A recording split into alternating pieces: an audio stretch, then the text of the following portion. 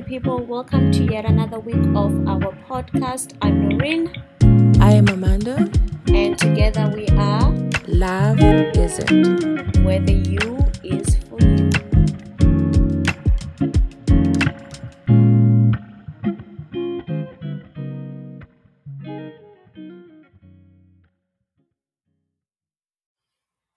Okay, lovely people. Happy Thursday. Is it Thursday? Tuesday. It's Thursday for me. The episode comes out on Tuesday. Well, but we're technically recording on Thursday in But you can wish Australia. them a day that passed. Wednesday in Canada, and we're gonna listen to it on Tuesday. Wow.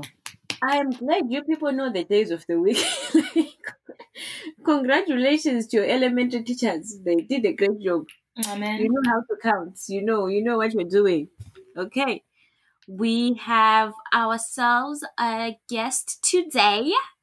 I also do not sound like that in real life. I do not enunciate at all. It just comes out the way it comes out.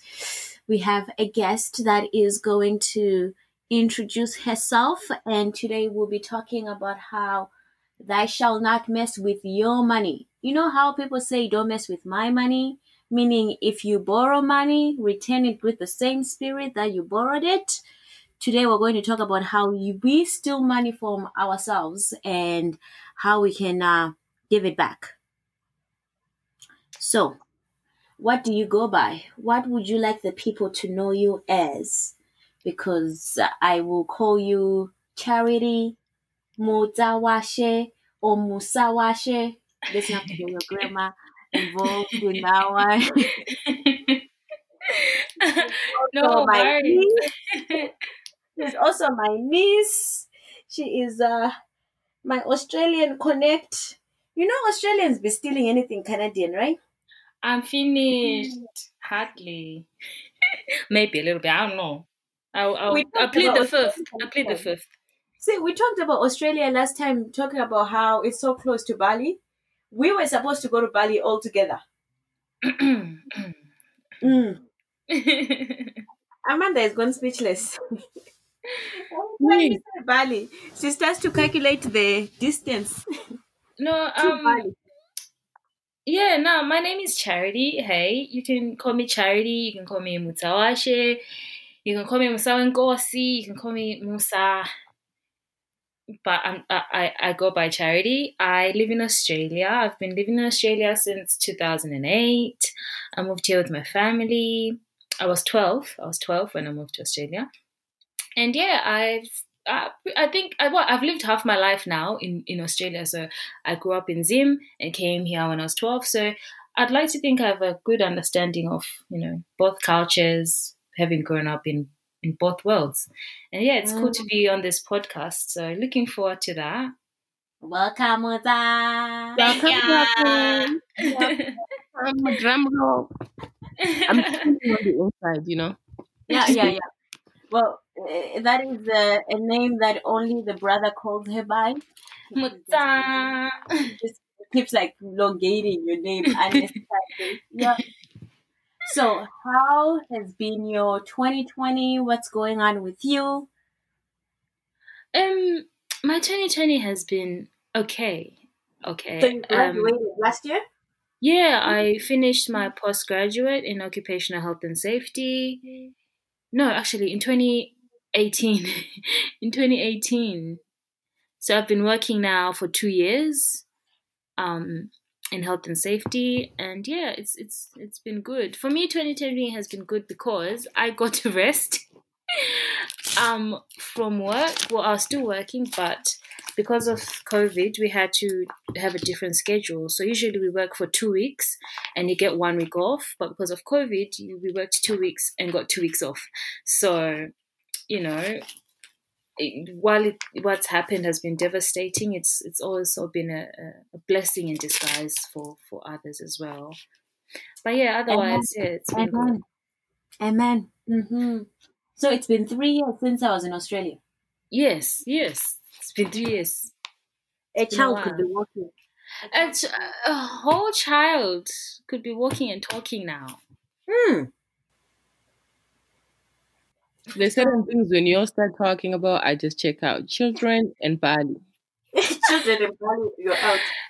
And Bali is definitely So you made it to Asia. Bali before it closed, Is huh? it in Asia? Yes, I have a It's like Balinese, an Indonesian housemate and a Japanese housemate, or two Japanese housemates and one Indonesian housemate. Yes. Yeah, I got to go to Bali before Corona. Actually, during it. In fact, I went in February. When we flew back, the borders done closed. We were like, ooh, well, we made it. That's very nice. That's Mhm. beautiful. Oh, it was beautiful. It was lovely. I recommend. good for you. We will ignore you for the rest of this podcast. I'm gonna catch an attitude any minute now. You're just gonna put it down face. I'll even send you pictures just so you guys can just get like you can Not just just pictures, live off snaps. that. Not pictures, girl. No, no pictures. I'm No, gonna see it nothing. for myself. I don't need to Someone's see gonna it. catch these hands otherwise. You know I how will they fight. say I the will borders were fight closed? you. Talk about Bali one more time. You know how they say the borders were closed? She's going to fly Yeah, over there. yeah. With this On her anger own. that I have, I will be over there. She'll make it. I know, my sister. In time, everything will be back to normal, and yeah, you'll get to experience that. No worries, hey. Girl. Yes, so we might as well get on to why we're here today. Otherwise, some people may be beaten down. And The reason why we're I gathered still here. like you as my niece, so nah, I still need you, ish. I can't stop her. If she's beating you down, I can't stop her. I might call the police and be like, they're fighting over there. That's all I can But do. that's all you're willing to do. It's like you're not Yeah, trying to get in the line of fire to catch these hands. No. No, okay. I retract what I said. Yeah. So, money, dollar, mullah. What are they called? My bonds. And bonds. Keep Yeah. your bond. It's okay, thanks. Keep your bonds. You don't want them. Enjoy. I'm good, love. Enjoy. Uh-huh. You don't. Okay. It is the dollar bill. The And yeah. Jack. so what's been your experience with money, and who told you or taught you about money? So I think in many ways my parents have always tried to instill, an understanding of the concept of money. Mm-hmm. But me, when you're younger, no one can tell you anything. I feel like my parents told me to save, because I used to work at my first job. My first job was at KFC, and that was my first income independently. Mm-hmm. And so that's when I was, I guess, starting to, earn my own money and starting to understand somewhat how money worked. Like you work for it and it comes to your account and you spend it. That was my understanding then. So my parents stepped in and be like, Charity, that's wonderful that you work. But another thing you can do is not only work and get money, but you also save it. And it's not necessarily that you save it for anything in particular, but it's good to always have savings in your account. And I was like, what? I worked how many hours last week? And you can't tell me I can't buy my dress because I need to save money for what? Things that are not nah. What? Nah. See, what we're not going to do is that. So, yeah, no, I spent my money. But as I grew older, my father's an accountant, by the way. As I grew older, they continued. This is the problem. They continued to try and encourage me, to learn about money, understand money, and see how it works. And it's only 4 or 5 years ago that I've really come to understand the importance of learning about money. So whether you have it or not, never mind that. It's just understanding money so that by the time you do have it, you're better off. I feel like you're miles ahead compared to someone who has money and doesn't know how to use it.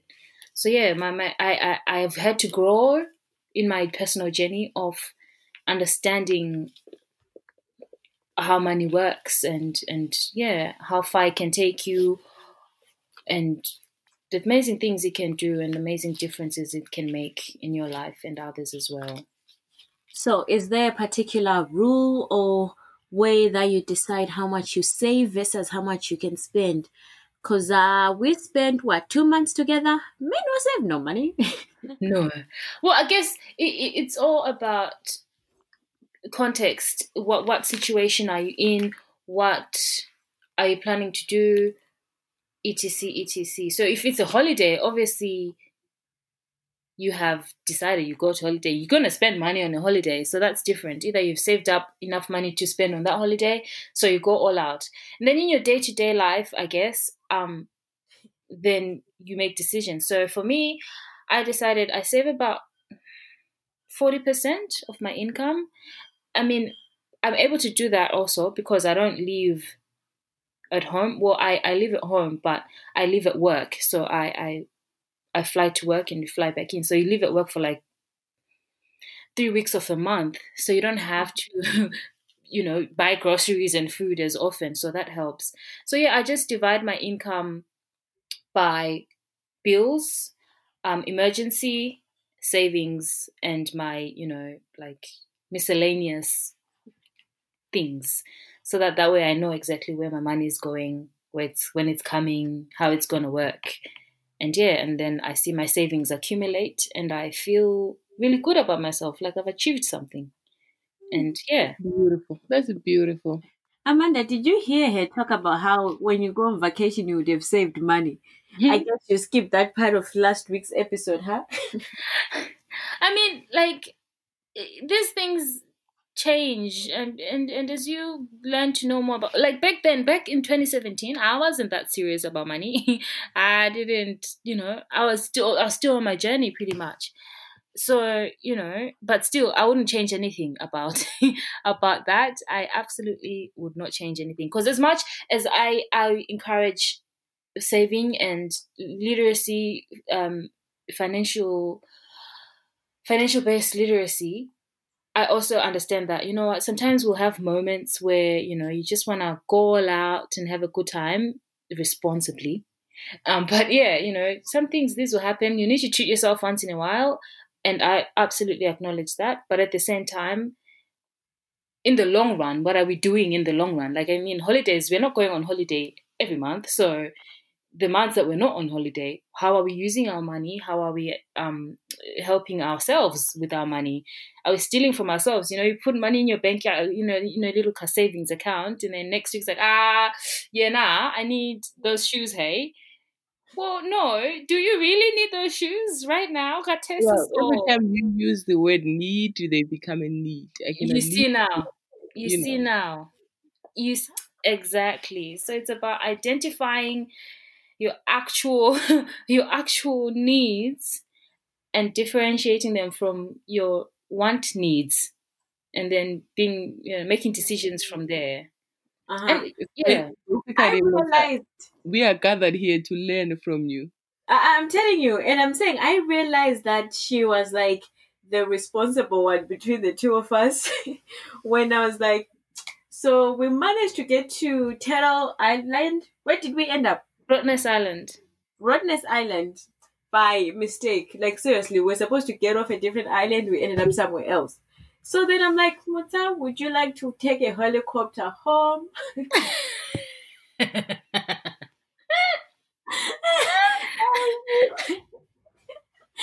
she's like, no, we can just take the ferry.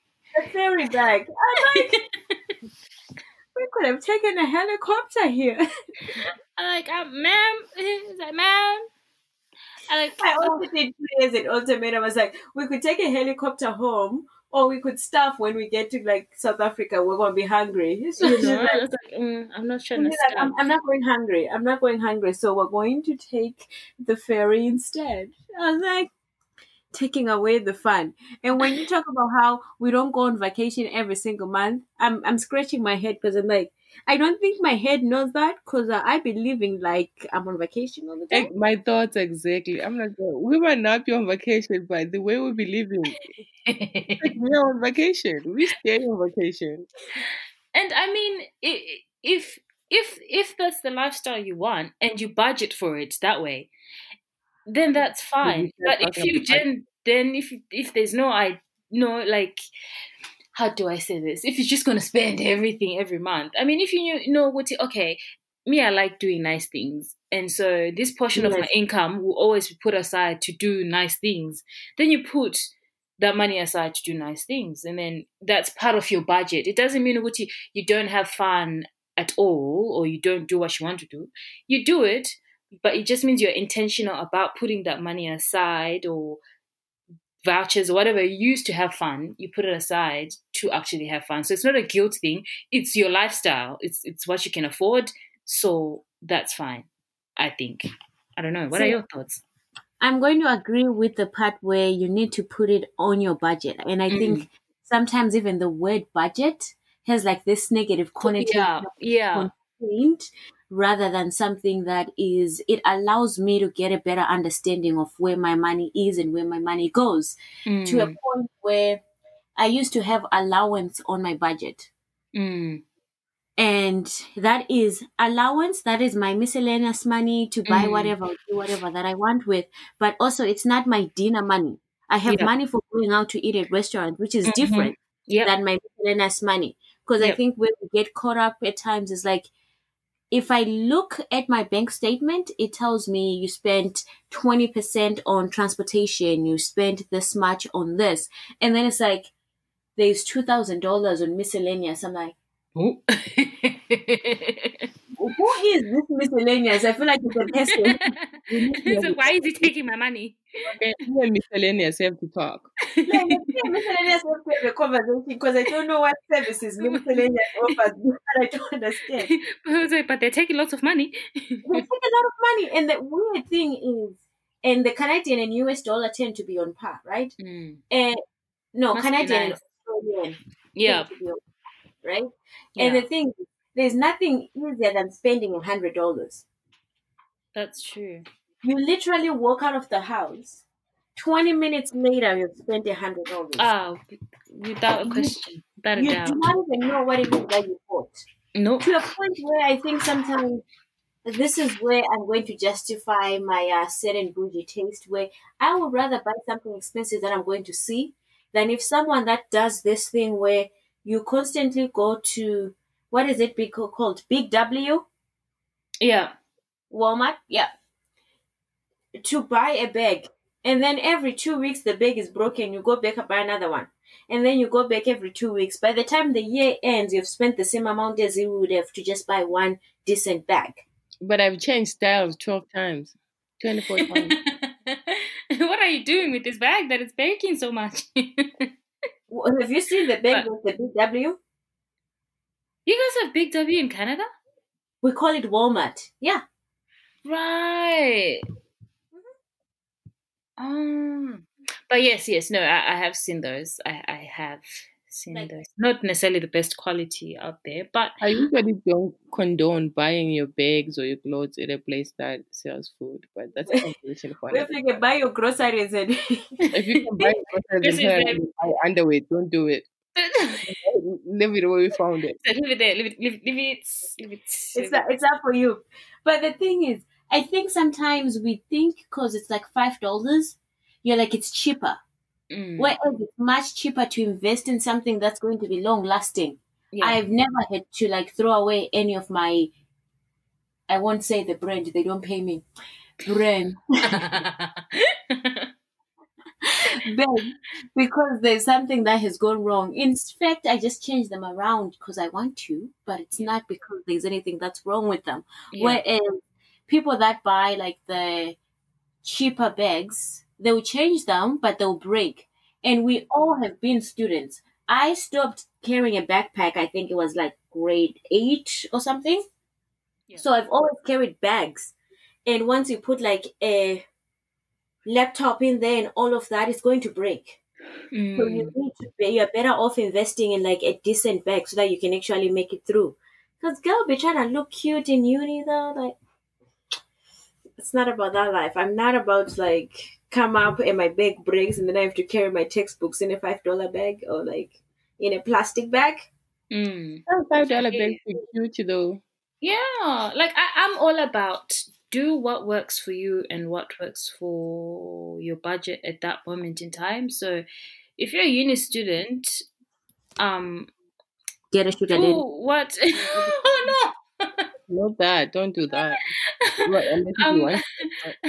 But Wrong that's episode. a decision. That's a decision for you to make. But do what works for you at that moment in time. Don't act like you're fully employed before you're fully employed. Because Okay, so they're just don't go broke trying to impress people. exactly. At the Okay. same time, my father does have a saying: cheap things not good, good things not cheap. So it's not unnecessarily Uguti, that a $5 thing, will break tomorrow. If you take care of it reasonably, it could last. But I mean, don't also intentionally always buy cheap quality things.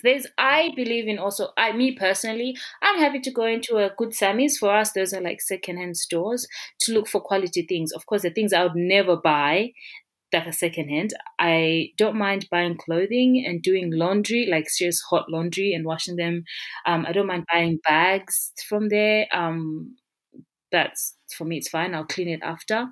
And then I also don't mind going into a Zara, a Myers, that's our department store, and also getting a Calvin Klein or DKNY bag.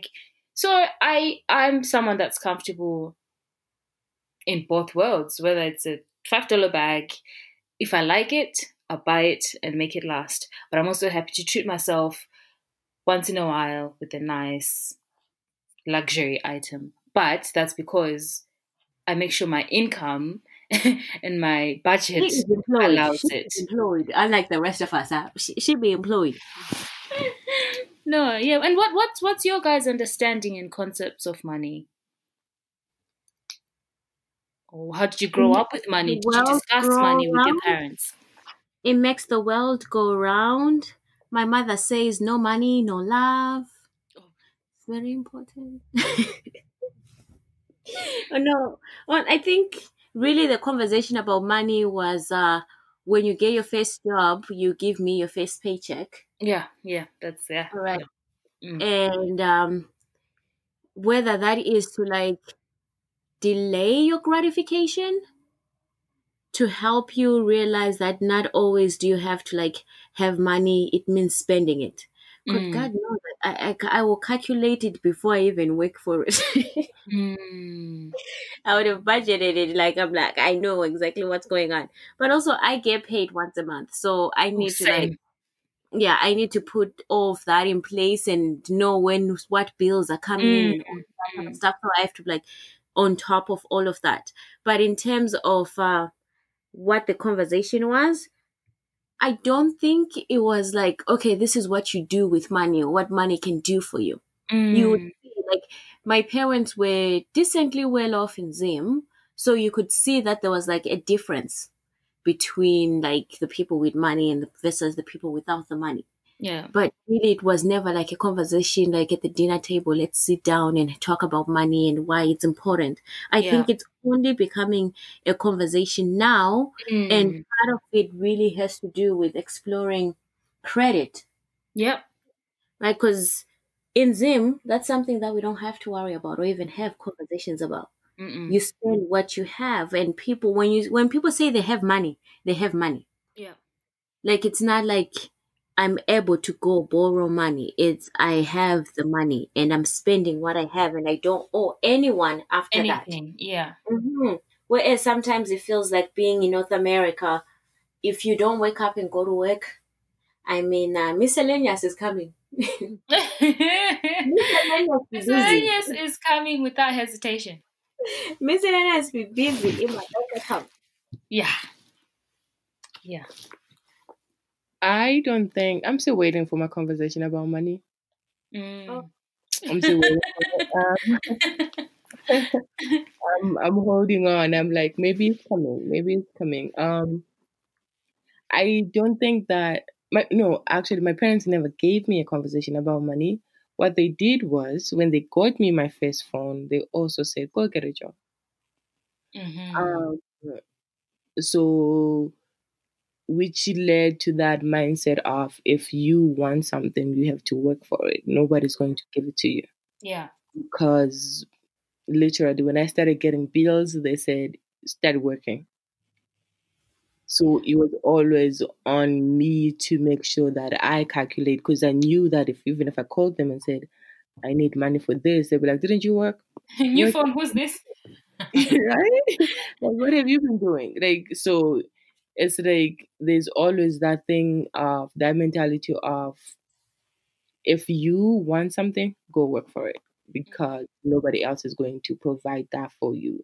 But the in terms of learning how to budget and stuff like that, it was never like a conversation, more of an expectation that you should know that you should save your own money. Yeah. You should know that you are supposed to have a couple $100 or couple $1,000 in your bank account for a rainy day. It is supposed to be like magical knowledge. Yeah, somehow. Right? Because the schools don't teach you. And it's different because when I was in Zim, I never worried so much about finances because my grandmother dealt with a lot of that. And my grandmother has 9 kids. So, and a lot of them, half of them are out of the country, so they'll send him money. So you never knew where the money came from. It just grew on the tree. Right. But also there was a bag in the bedroom that had money. I still know the code. What is your grandma's address? I still know the code up to this day. There was a bag with money. Yeah, and she always forgot. Like she will count. She will make me count it and be like, how much is it? And I would tell her, but she will forget. So she will come back and ask me. But if I happen to be passing by the bedroom and think, I don't have lunch tomorrow, I would just take a 20, and when she asks me, I will calculate it. Minus 20. Yeah, minus finished. 20. I'm done. You're a stealer. What I had to do. No, because also think about it. There was never an allowance back then.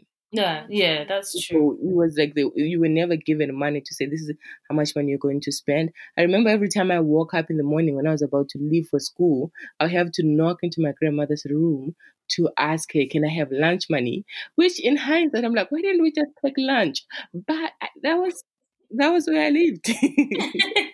Because there was always money for lunch, so why pack lunch? Right? It was always like I always had this expectation that I think maybe that's why when I got to Canada, my parents were like, we got to change that. Because when we went to church... It's a status thing. Huh? It's a status thing. Right. When we went to church, she would give me, like, when we were leaving church, I'll go to her and I'll be like, I came to church. And she would literally slide me off at 20 to go buy ice cream or something as we get off church. When every time she left the house, she was supposed to bring me something, because that was the first question I asked her. What'd you bring me? Yeah, what you bring me? Right? So it was always that expectation. So I think my parents had recognized that when I got here, and they were like, no, we're not putting up with this. Absolutely not. Fair enough. But I think you highlighted an important piece where you see money being exchanged, but you don't get to have an understanding. Like, they will send you to go buy bread, then you bring the change, right? That I'm not going to take away. They put it in, right? However, it wasn't, Amanda, here's your $20. These are things that you need or you want. How are you going to make it happen? Like, we learned to buy, but we never learned how to actually manage the money. Yeah. I mean, same for me. My father pretty much was based in the UK for most of my young life. And so whenever I needed anything, I'd just be like, Mom, can I have this? Can I have that? Can I have this? Can I have that? And it was there. So, but where it came from, well, I don't know. You know, what I know is I asked for shoes and I get the shoes. And one day I remember I asked for chips, hot chips from Mr. Chips in town. And Mom was like, Andina Mari, I don't have money. And I'm like, go get money, Pamduri. And so, no, don't have money, Pamduri. Which is like, go get money from the wall, which for me was the ATM. Because I've seen Mom at the ATM. She goes presses a button, she puts a card in there, and she gets money. So now, what do you mean you can't buy me chips? You go get money from the wall. And so, I mean, when Mom tells me that story, it really, it's a testament of how much growing, I guess, we all have had to do in understanding where money comes from. Yeah, and understanding money in general. And I also didn't put it in place. They didn't actually say, okay, this is what you do with your money. Because then I think the conversation was always, don't worry about like the old people's business. Yeah. But I also think like it was kind of their way to keep you like innocent. Innocent, that's true. So money doesn't take away your innocence. Okay, not if you so let much me finish that. my statement, you hear what I had to say. But I think back then, like I saw how because I lived with my grandmother and I was very close and we went everywhere together. If nobody sent her money and she didn't like at that point she wasn't working as much, so she would go for like months without getting paid. The amount of stress and like pressure she would be in to keep up the house and the rent was a lot. So now as an adult, I understand she wasn't trying to stress me out by telling me about all those things, which I know it did me a disservice because it didn't teach me as much about finances. But I think she thought she was doing the best she could. Because I can't be going outside and worrying about, so tomorrow we're not going to have electricity. Like, they wouldn't have really helped. But I think that's the conversation that unintentionally we have with our own kids. Like the other day, my nephew opened the fridge. I was like, you have a fridge to open? What did you put in the fridge, sir? And he's like, well, I'm just looking for something to drink. He knows he finds it there, but when it comes to like the carrying part from the store, he'll see us buy it, and then he refuses to carry it from the car into the house, but he expects it to be in the fridge. And so I feel like the conversation about money isn't just about where does money come from, but also how do you actually earn money and what does it look like when you're earning money? Because sometimes you're not earning money because then it comes back as money. Not every single minute that you go to work is equals money. Yeah. Sometimes you put in some hours that don't get accounted for. Absolutely. And then that's the thing that never clicks. Yeah. And then you grow up with like a bougie taste bud. That is true, hey. And I've seen that as individuals as well. When we don't understand money, there's no way when you're in a relationship you suddenly understand money. And I think that has come at a high price for our society, seeing as like I think quite a huge percentage of divorces is because of finances. And this is not because of the problems in the marriage. These problems would have started with us when we were individuals. And so it's when like we're saying money in a relationship, are we really talking about money or we're talking about the values around money? Exactly. So we as individuals, if we don't in ourselves do not have an understanding of the values of money, the concept of money, in wholeness and everything, there's no way we are coming into any kind of relationship, and not just a romantic relationship. I mean, familiar relationships are challenging because of money, because we either have grown up, like, I mean, for example, like I was saying, when I was younger and my father was in the UK, I knew I just asked for things and they're here. You but mean now imagine for things from you? Sorry? You mean now people ask for those things? Now people ask for things from me. I'm like, excuse me, you want $20? It costs me $60 to send you $20. You ain't gonna see nothing. You know how I calculate how many hours I have to work. Like, there's a certain number of hours I'm willing to sacrifice. There's hours that I'm not. I'm not sacrificing the whole day for you. I'm not sacrificing half of my day for you. The first 2 hours could be yours. And not only that, you don't even check me to say hello. You don't text me any other time to say, Njay, how are you doing today? God bless you. Take care. Nah, it's always beep. hi, beep, can I have $20? I'm like, but, no, hello, nothing, no. But yeah, see now our lack of understanding of money as individuals affects a lot of our relationships as well, and not just having money. Yeah, it's quite a conundrum. Yeah. Well, that's my word for the day. I, for one, I am a professional student. When family members ask for money, professional students. So as I mentioned, Charity is my niece, and I think my brother has done like a great job of saying people can ask him for money, but they shouldn't be asking for money from his kids.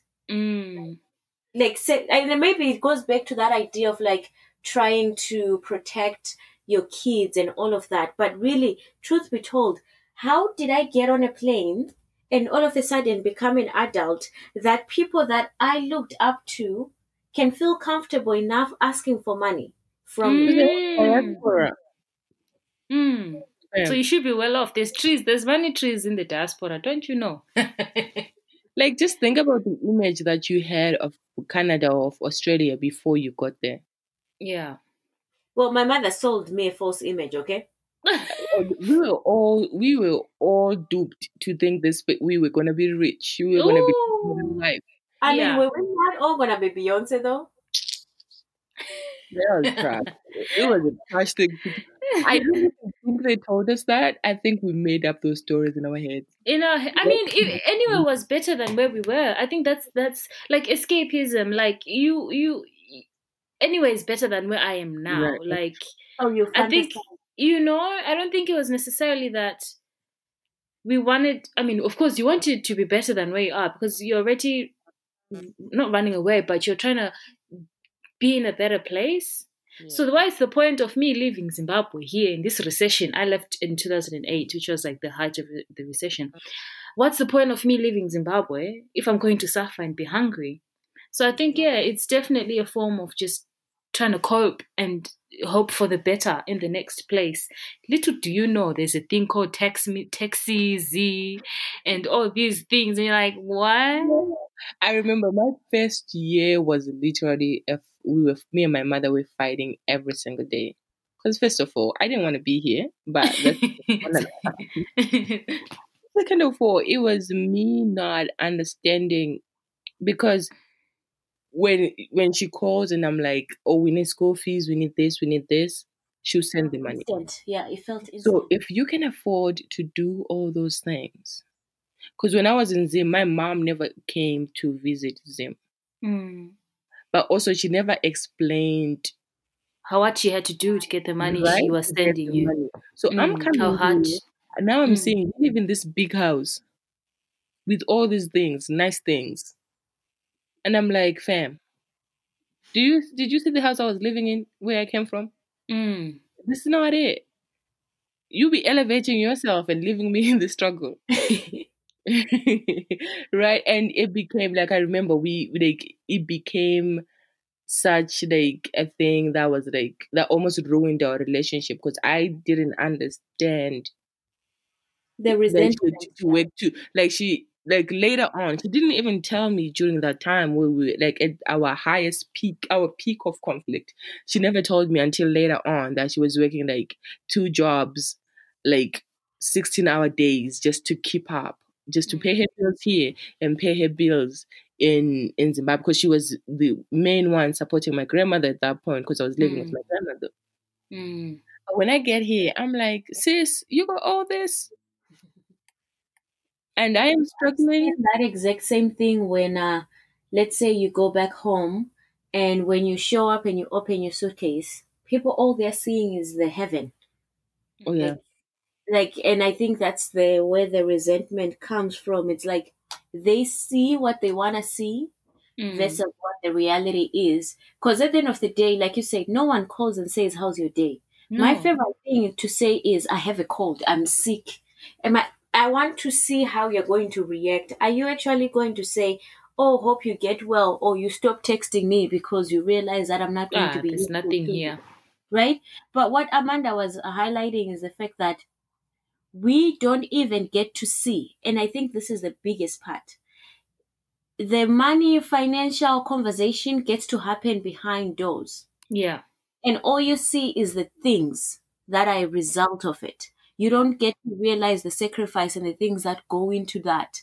And so I don't see why I'm not going to get what I need, because as far as I know, there's that bag in the bedroom that has money, because that's what I know. Yeah. I'm When not I ask going, for school money, I get it. So what's the problem? yeah, I'm not going to know that you're putting a 16-hour day. Maybe that's the part where we also like are oblivious to certain things, where like we're also told about how it is to work, but we don't realize the other ways of making money. Yeah. And I think most of us have lived in that traditional way of working.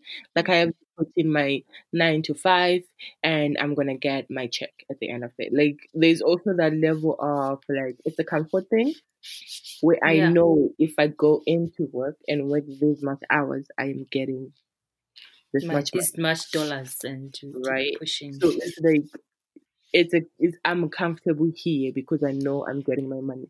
Whether I'm making as much money as I should be, that's a whole other question. But also, we didn't used to have stop filing your nails. We never used to have you get paid by the hour. That's true. It's like a monthly salary thing. It's a new concept coming into the diaspora. I didn't think so much about money when I was in Zimbabwe. Like, to be honest, I never did. No. Now that I think about it. No. Well, Muta did. Muta was able to tell you that do not give me chingwane drink as we know. This talk cannot start us, okay? She told the people, if you buy me biscuits and drink, it makes sense. But bread and juice, how? How is that a combination that you're expecting me to eat? I'll never live this down, will I? You never live that one down. It looks like I'll never live it down. That one's a classic one, okay? You never live it down. Yeah, but I think it has to do with they create this lovely thing. Whereas for me, if I'm going into a relationship and I'm saying a romantic relationship, I'm just expecting that I'll just be present. Because that's all I saw. Like, my mom didn't work until she came to the diaspora. Everything was enough. Everything was there. And then her excuse was like, how are you asking me for money when I'm always here with you? I'm like, I know you're the one who deals with the finances. Don't try and be smart with me. Oh, I'm finished. But the point is, we get into that arrangement. Well, part of it, marriage is archaic because it's only for financial gain. So that we're taking... Speak on it. Say that again for the people at the back. Marriage is only for financial gain. There is no real, like, you can have love outside of marriage. I oppose that, but that's a discussion for another day. Well, I don't know about that. No, but when you're even told, it's like, can you cook? Can you do all of this? You're not told, can you make your own money? Can you make sure that you're going to be able to sustain yourself? Can you budget? Can you budget? Nope. Because even being a certain age without being married, it's like, well, what are you doing? How are you going to be? What are you going to eat? You can't be too independent because, men are intimidated by that. Trust me. You gotta give them time and space for them to feel that way. And when we say that, I'm thinking of an example where this guy went to get married to a girl that lived in the village. And he brings her to the town and says, babe, here's money for groceries. She literally goes and buys Ama biscuits and fills the whole kitchen with Ama biscuits. Because no one had had a conversation with her about what it is to buy a grocery and what are the essentials that you buy to like start a home. And then this man just throws her money and she goes and buys things that are going to excite her. I buy biscuits too. But yeah, like, nah. That's all she did. She just bought what was exciting and that was perfect. And you're like, oh, so we're going to only eat this? Because that's not what we're told. That's not what we're taught to actually have in place. No. can I switch this conversation slightly to how do you navigate family and finances in the sense that when they come to borrow money, because I think this is where we also mess up our own money with family and creating that relationship. I have a rule. Me, money and family never go together. Let's love each other non-financially. Amen. What about with friends? What about with friends then? The friends that I borrow money or that I borrow money from, we have clear boundaries on how that's going to work. We have a clear understanding. We have a clear conversation before the money is exchanged. When it's coming back, how much is coming back, how is coming back. Oh, what time? Yeah. What time of the date's coming back? For me, conversations about money personally are very uncomfortable. Yeah. I don't like to talk about money. And I hate feeling like I'm bothering you when I'm asking you about my money. Oh, yeah. So also now, when you told me that you're going to return my money on Wednesday, now it's Thursday. When I see you, I'm catching an attitude because I'm smiling on Snapchat. You're not smiling on Snapchat while you owe me money. How do you Why are you on the gram with my money? Noreen knew somebody who owed me money. She went and bought something. This girl is like, so she gonna go buy all this and still owe you money? How, Sway? How? No, seriously. I have this thing that I would rather owe a bank than owe someone. So when I owe someone, I will pay your money A to the SAP rather than owing you money or owe the bank. Like, I don't care about my student loan. I'll pay it off whenever. But owing someone money, I don't want someone saying she'd be walking around in a bag. Yeah, she owes me money. Did you see her watches from yeah, she owes me money. I try by all means not to borrow money. Like if I'm borrowing money from somebody, I'm in a tight space. I'm in a really tight corner. I try and keep because I'm at a point where I am older now, and the friendships that I have, I value. Yeah. And the relationships that I'm in, I value those. So I try and do everything in my power to maintain those. Yeah. And I know money is one thing. Money is the root of all evil. So I know those friendships or relationships will dissolve in a minute over $100 argument. We're not going to have that. Well, and I think sometimes you have to have people that you have money relationships with. Like, don't be someone that borrows money from everyone. Every time, all the time. All the time. But also have your people that you borrow money from and you sustain those relationships by actually keeping the hour, the minute, the second in which you said you're going to return it and you actually return it. Because if you return it and then you say, you know what, I really have all the intentions to return the money, but something else has come up, I'm more likely to be like, you know what, thank you for actually putting me first. Because the problem is people don't do that. And then that's where we miss money. I think her name is Susie or something. She said the problem with families and finances is the fact that when you borrow the money, they bring back the exact amount. Whereas they've inconvenienced you. Huh? Whereas they've inconvenienced you.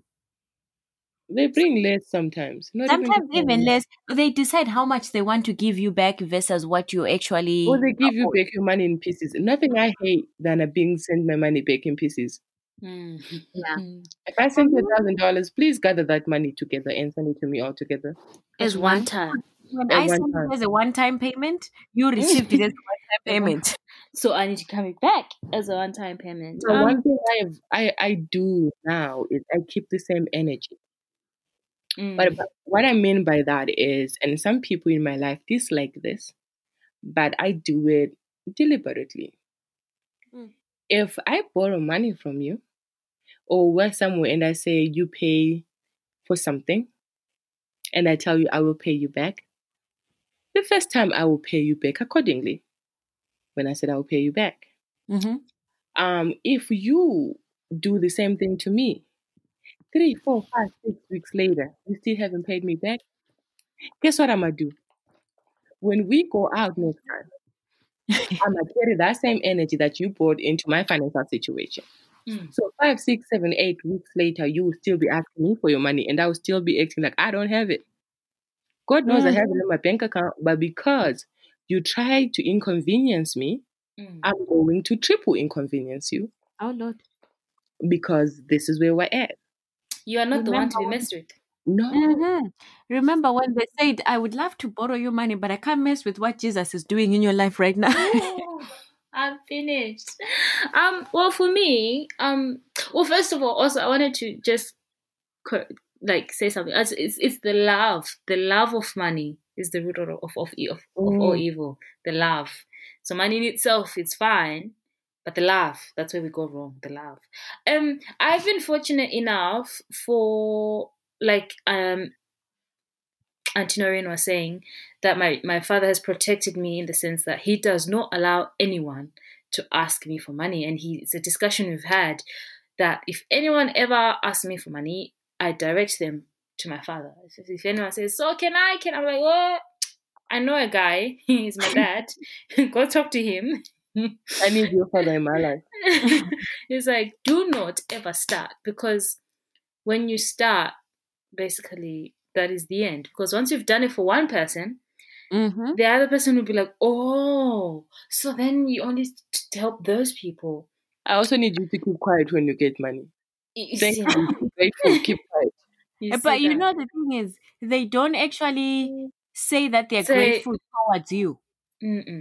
They just go fathering everywhere. Yeah. I don't need that. I got money from such and such, and that's like, well, I don't need all that extraness. Don't tell me. Me and you here. Keep it on the down lower. Keep it on the DL. I think there's a part where I think people, and I'm generalizing here, people in Africa, particularly Zimbabwe, get themselves in some very interesting situations with the intent that someone is going to rescue them. I'm still waiting for someone to bless me too, okay? But my favorite one is, such and such is getting married. We're all contributing. Hey, excuse you. So why am I in this conversation? These community weddings need to stop. Why am I part of your marriage? What God is doing in your marriage has nothing to do with my bank account. Am I going to get something out of this marriage? Am I not? Like, why? I mean, I think also the challenge back home is that we can't talk about back home without also acknowledging that it really is a complex issue, in the sense that, yes, some people are very much frivolous with the money that we send them, but at the same time, there is a desperate need. I mean, yes, weddings are one thing. We're popping some more weight, whatever you want to call it. Jesus changed the wine. It was a Jesus miracle. On my birthday, we're eating African cake with some Coca-Cola and Fanta, and we throw some cookies at the front to decorate. We make our own donuts. We make our own donuts so that we can have something sweet to eat. No, absolutely. I mean, there are people that are really quite disrespectful about money back home. But it's like, hey, we also have to be like, hey, some people are genuinely in need of money, and then there are people that are just, well, nah. For me, sorry. I was saying that in a country with like 97% unemployment rate, it's really difficult. It is difficult to be. It's not a black and white.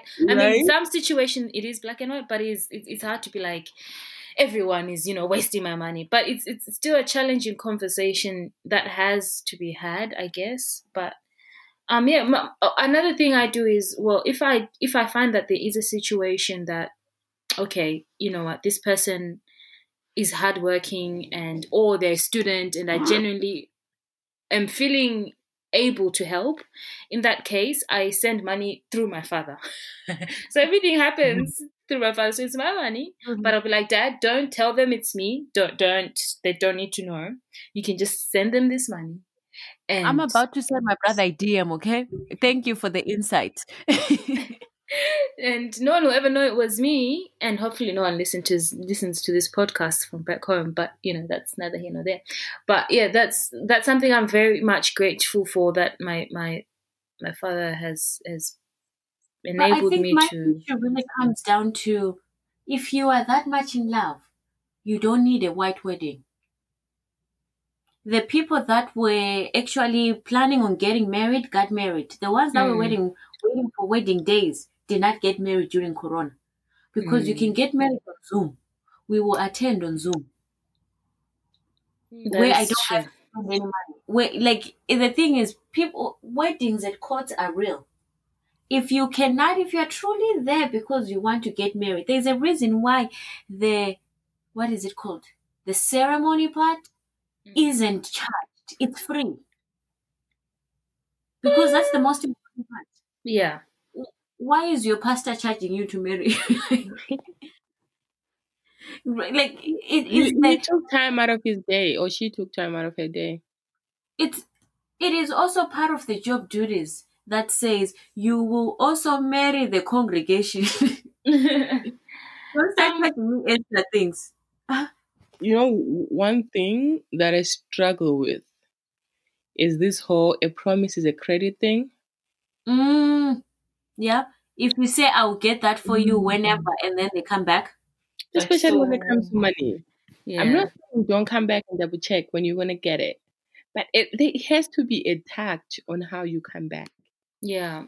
You can't come back accusing me of being a liar, of being all these things, and expect me to just go swipe my card and be like, get this person money. Like, you have insulted me. It's the guilt trip. I'm going to guilt you into giving me the money that you had previously said you would think about. Have you met me? Have you met me? Do you think this works? Do you think this is a tactic that works? They're trying. I mean, I don't know. There's a school of asking for money from the diaspora. Where everyone goes. So, everyone sends you the same message. Like, also, like, I'm also like, I'm in a place where there's some people in my life that dislike that I do this, but I'm like, if you ask me for money and I have it, I have no problem sending it to you. No strings attached, nothing. But also don't tell the whole community that you got money, because I can't send it to the whole community. But if I'm in a place, there was a time where I couldn't send anybody any money. But if I'm like, okay, you want $50, you want to do this, if I got it, I will send it to you. If at this time I don't have it, it also how you react about me saying I don't have it. But I also think with the choice to say I'm going to send it or not has been taken away. For me, sometimes I feel like if I feel like I'm in a generous spirit and I send you airtime and then your response is, it couldn't be Echo Cash, cancelled. Because that's what I could afford. That's what I could give. And I gave you something. At the end of the day, here's the thing. The informal sector in Zimbabwe is so strong, it's unbelievable. You could literally give someone airtime and they can give you bread. So if that's what I can afford, that's what I can afford. Be grateful. And the thing is, it's never a thank you. It is. So what did you bring me? You came all this way, you didn't bring me anything. And then you're like, I can count all these things that I've done for you before I got here. But also, guys, let me play. I know the devil never wanted an advocate, but you know, I volunteer as tribute again. But like, let's remember when you were in Zimbabwe. Like, I'm just thinking. I'm just like throw it Here's back. the thing. My brother, Charity's dad, was in the UK before my mom was. Never did we ever be like, so we need to call up our brother in the UK to get money. Never did. Wait, was there a part where you said you were well off a little bit? Did you say that? Besides the point, have you seen the people in Zimbabwe? Have you seen the people in Zimbabwe? They are better way off than I am.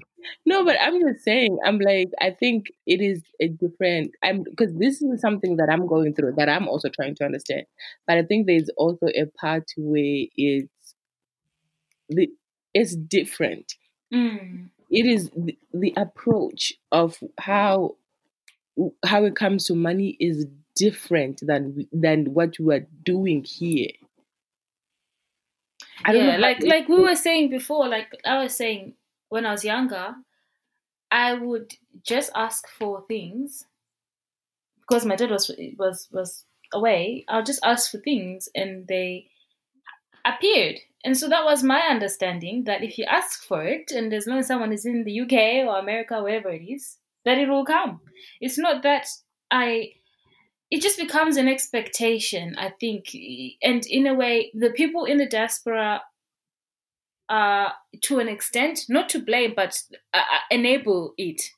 Not because they are trying to enable bad behavior, but because in them, they know the situation back home. Like I was saying, the situation back home is a complex one where people need help at times. You can't just be like, my friend, me, I don't want to send you money. I don't want to. I want. People will starve. It's hard back home. So it's a situation where you have to literally identify specific areas where people need help and contribute to that. Perhaps because at the end of the day, people need food. A better way of doing it, because then what has happened is people will come and say, I want to start a business. You contribute. Next month, they're still starting the business. There's never a month where there's profit. The business is costing you.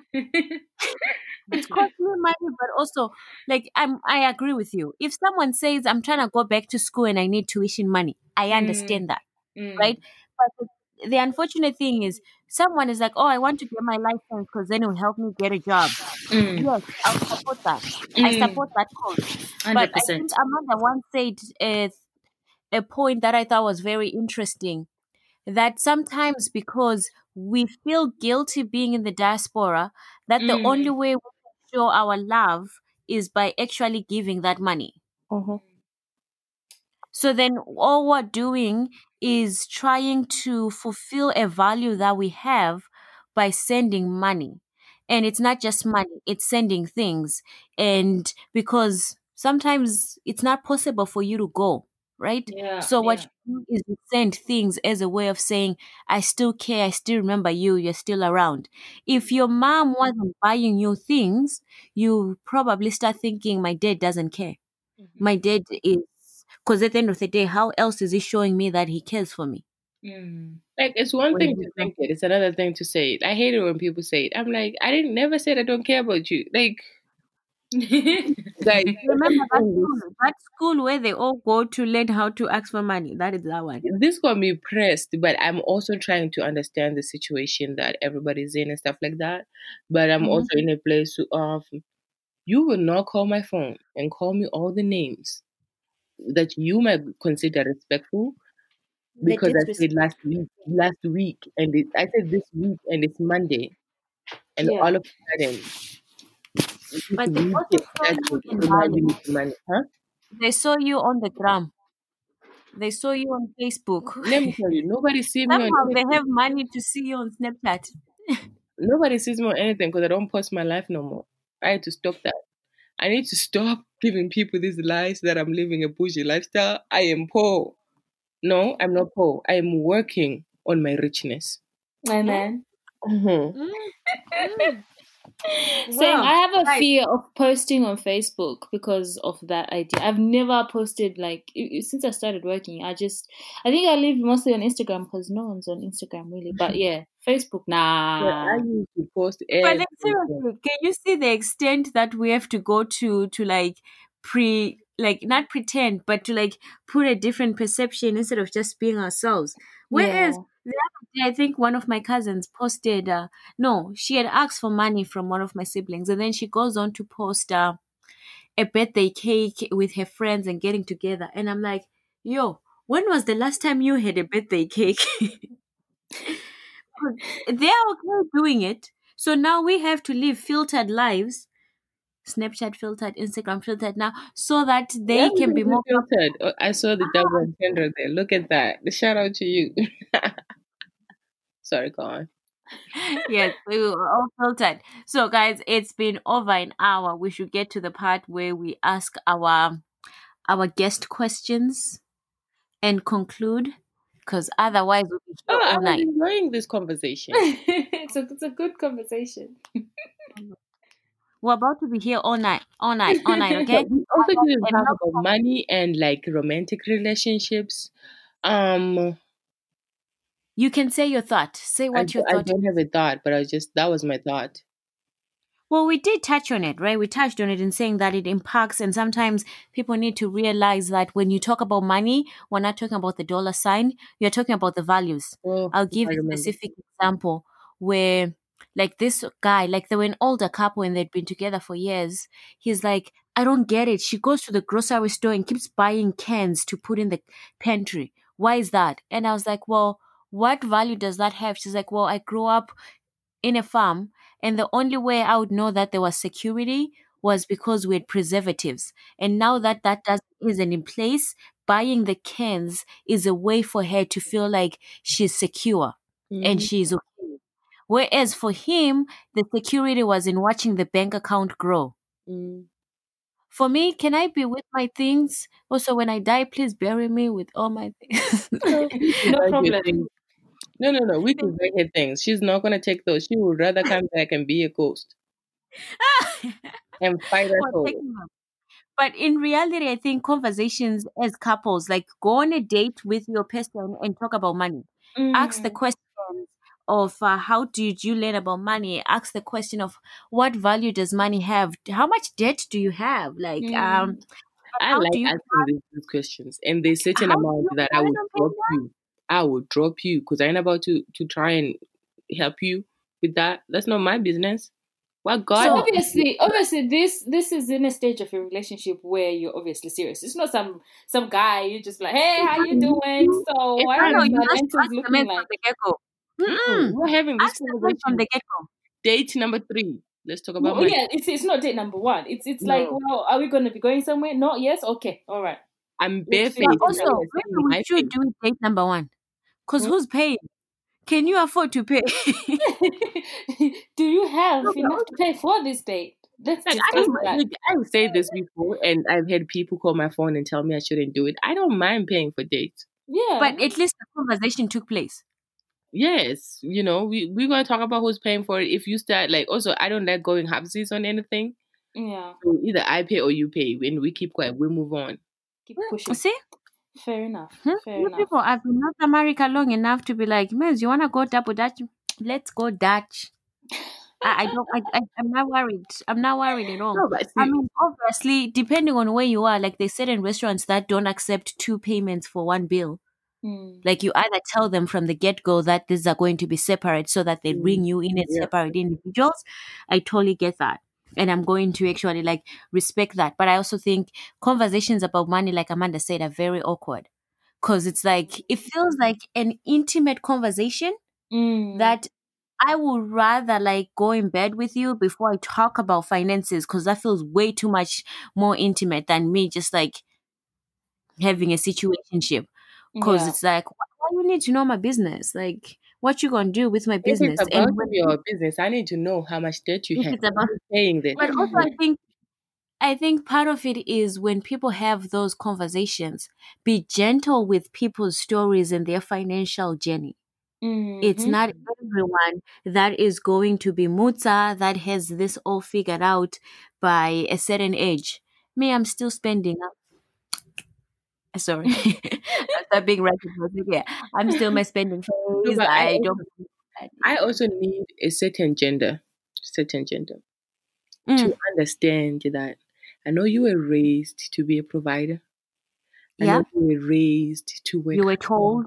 I know you were raised to be the head of the household, financially, physically, and all those things. There is nothing wrong with allowing your partner to do that. But also, can you share? Like, I feel like the provider situation, like I said, we're told just learn how to cook to take care of the house. So then someone becomes a provider because that's the role that they have. You are only in this marriage because you provide the finances. Yeah. But I feel like we need to, that's a whole other conversation of understanding. Yeah. There's more to relationships than Like Just you can't just bring your money and think that this is going to this sustain is going to that. work, and you can only wash the dishes and cook dinner, and also think that that's gonna sustain the marriage. It's a remember when conversation to be had. I remember I was on a date with somebody and they were like, "Do you cook?" And I was like, "No." And then they were like, when I was talking to you one time, you said you were cooking, and I said, I just don't want you to have this notion that that's all I'm here for. And that's all I'm here for. I have other things that I am good at, better than that should be more of like a character defining thing. Yes, yeah.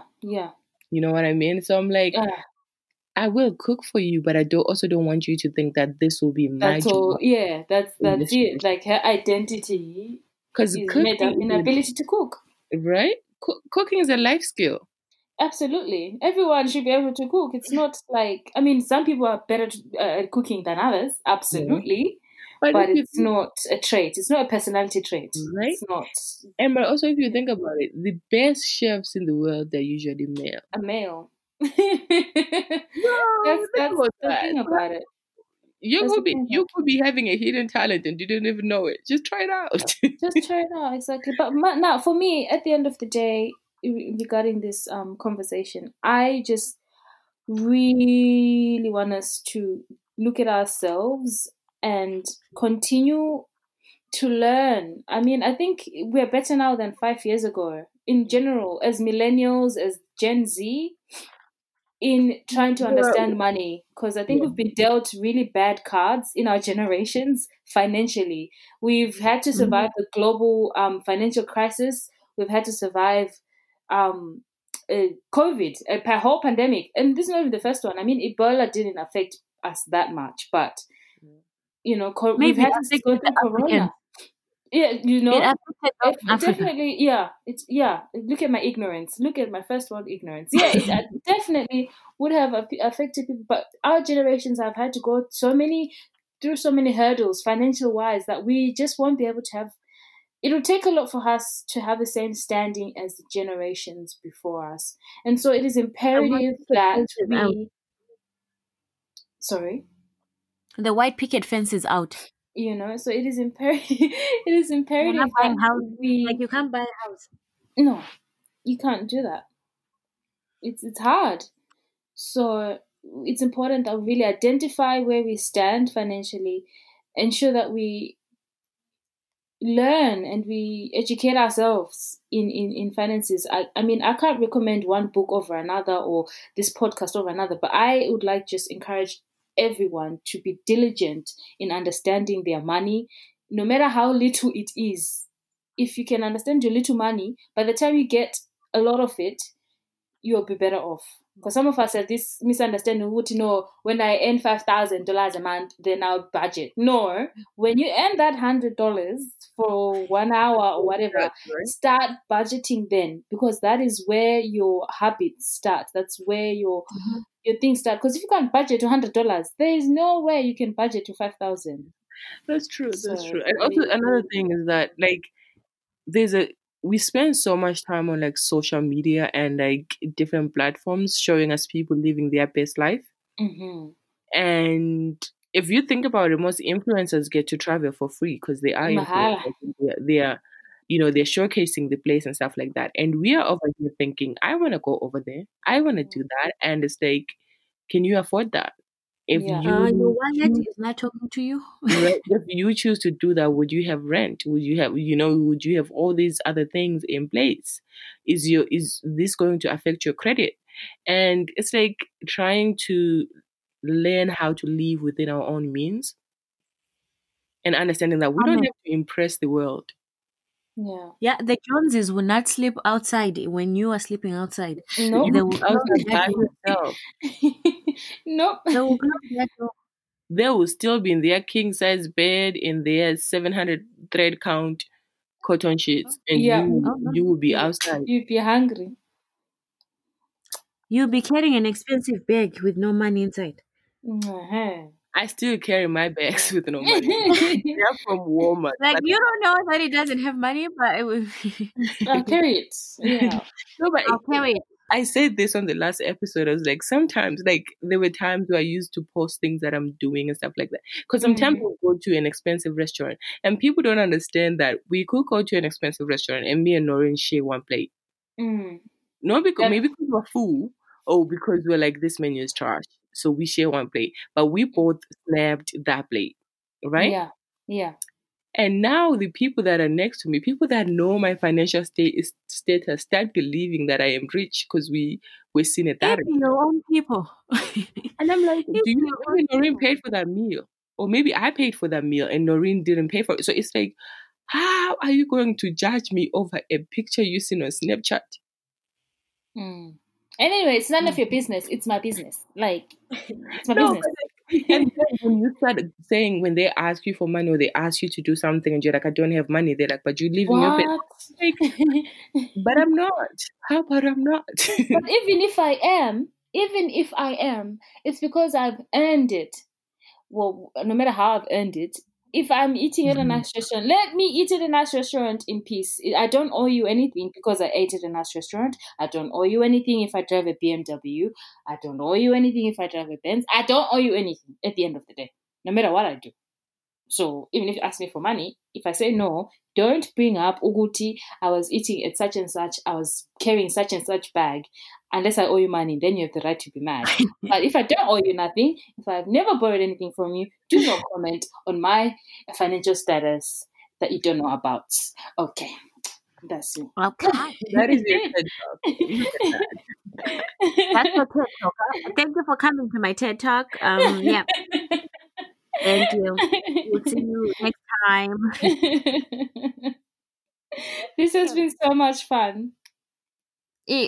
Well, we haven't started asking you personal questions. We're about to ask you personal questions. Oh, okay. All right. Like, are you ready? I'm ready. Like, okay. When was the last time you cried and why? Ooh, the last time I cried was earlier this year when a work colleague made an inappropriate joke. And I really took offense to that. Now, that joke turns out really wasn't necessarily to me, but I just found it super inappropriate. And I work in a male-dominated industry, and it was very hard to tell anyone about it. So, yeah, I cried my eyes out. I was heartbroken. But, yeah, earlier this year was the last time I cried. Go on, Amanda. I'm thinking. Are you not thinking she should go cry? No. Like, I feel like we recommend crying. It's important. We recommend crying. We recommend you to be in touch with your feelings. If you feel the need to cry. I cry often. I cry more than I should. Sometimes I think it help. But it is something that can help you like distress. You definitely.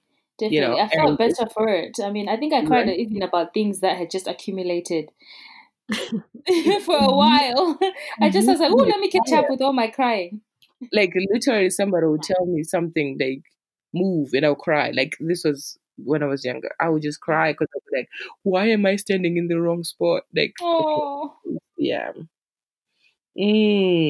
I'm trying to. Okay, if you could have a date with one person in the world, whether dead or alive, who would it be and why? You can get one meal so that you can ask them questions. So you're on a date with them. Right. In essence. Who do I want to talk to? And this is someone, they don't have to be famous, do they? No. Dead or alive, they don't have to be famous. They could be family. Well, I know a guy. Now,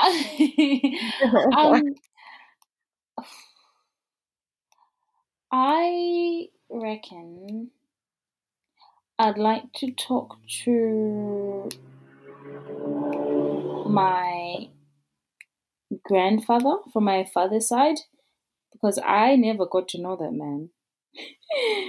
But there's some questions that I just have about some things that I can't really specify. But yeah, there are a lot of things that are just like clarification on as to, why, what, how type of things. So yeah, I think I'd have a date with my grandfather. Okay. That's so cute. Yeah, I was thinking Beyonce. Never mind. Beyonce not done none for me. No.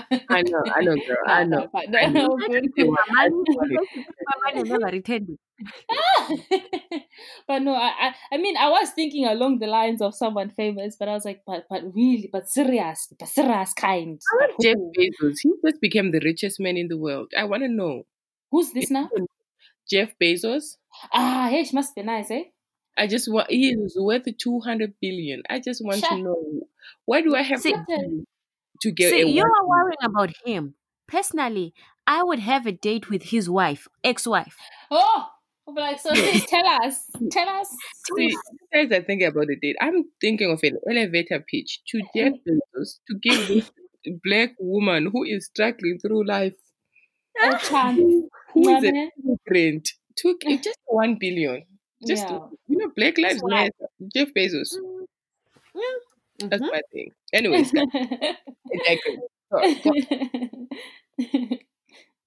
have you healed from your childhood traumas, and are you aware of them?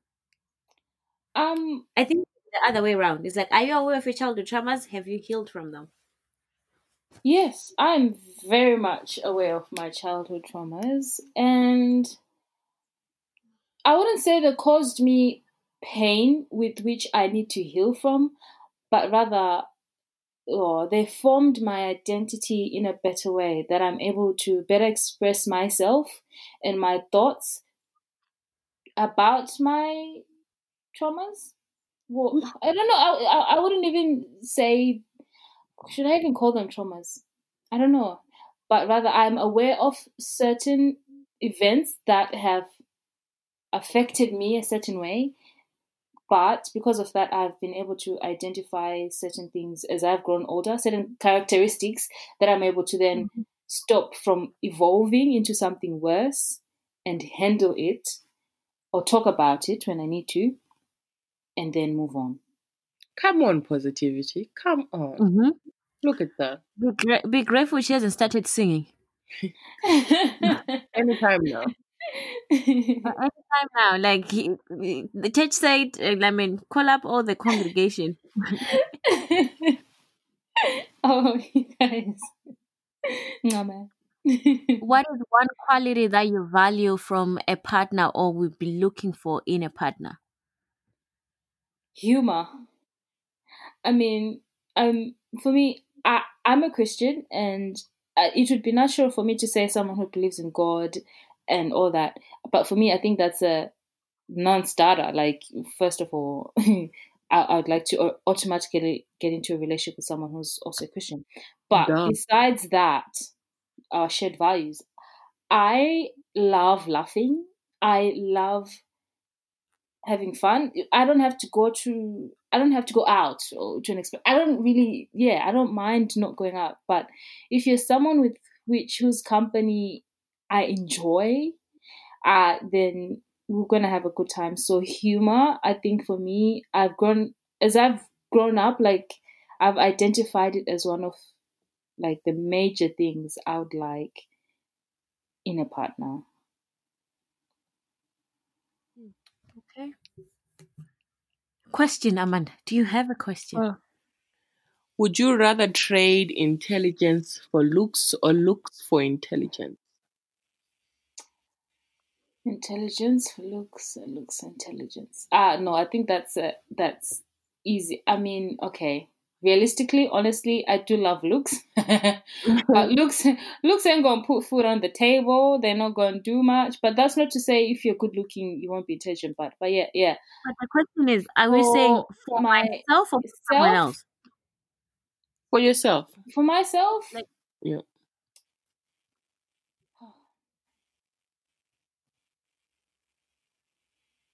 It's hard. Okay, I'm not gonna front. Okay,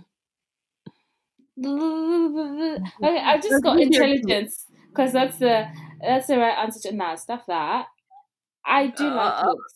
Okay, Miss South Carolina. I'll be the intelligence. You can bring the looks. Let's give our children a chance, hey? Well, another topic reason to have children. You know. But like giving them a chance. Giving them a chance. I feel like I would have looks though. I know that was a question for me, but I think about it. It's like I'll be the looks, you be the intelligence. I think I trust my brain enough. I think I'll be the intelligence, you be the looks, yeah. Men can get away with being ugly. That is true. So I don't have a chance then. Well, damn. In this scenario that you just did. The one that you have created. Most rich men are ugly. They have the most beautiful women in their heads. I'm just saying. Think about it. That is true. There's no lie there. Like an alien. But he's not ugly. He's not. No, let me retract that. That's a horrible word to use.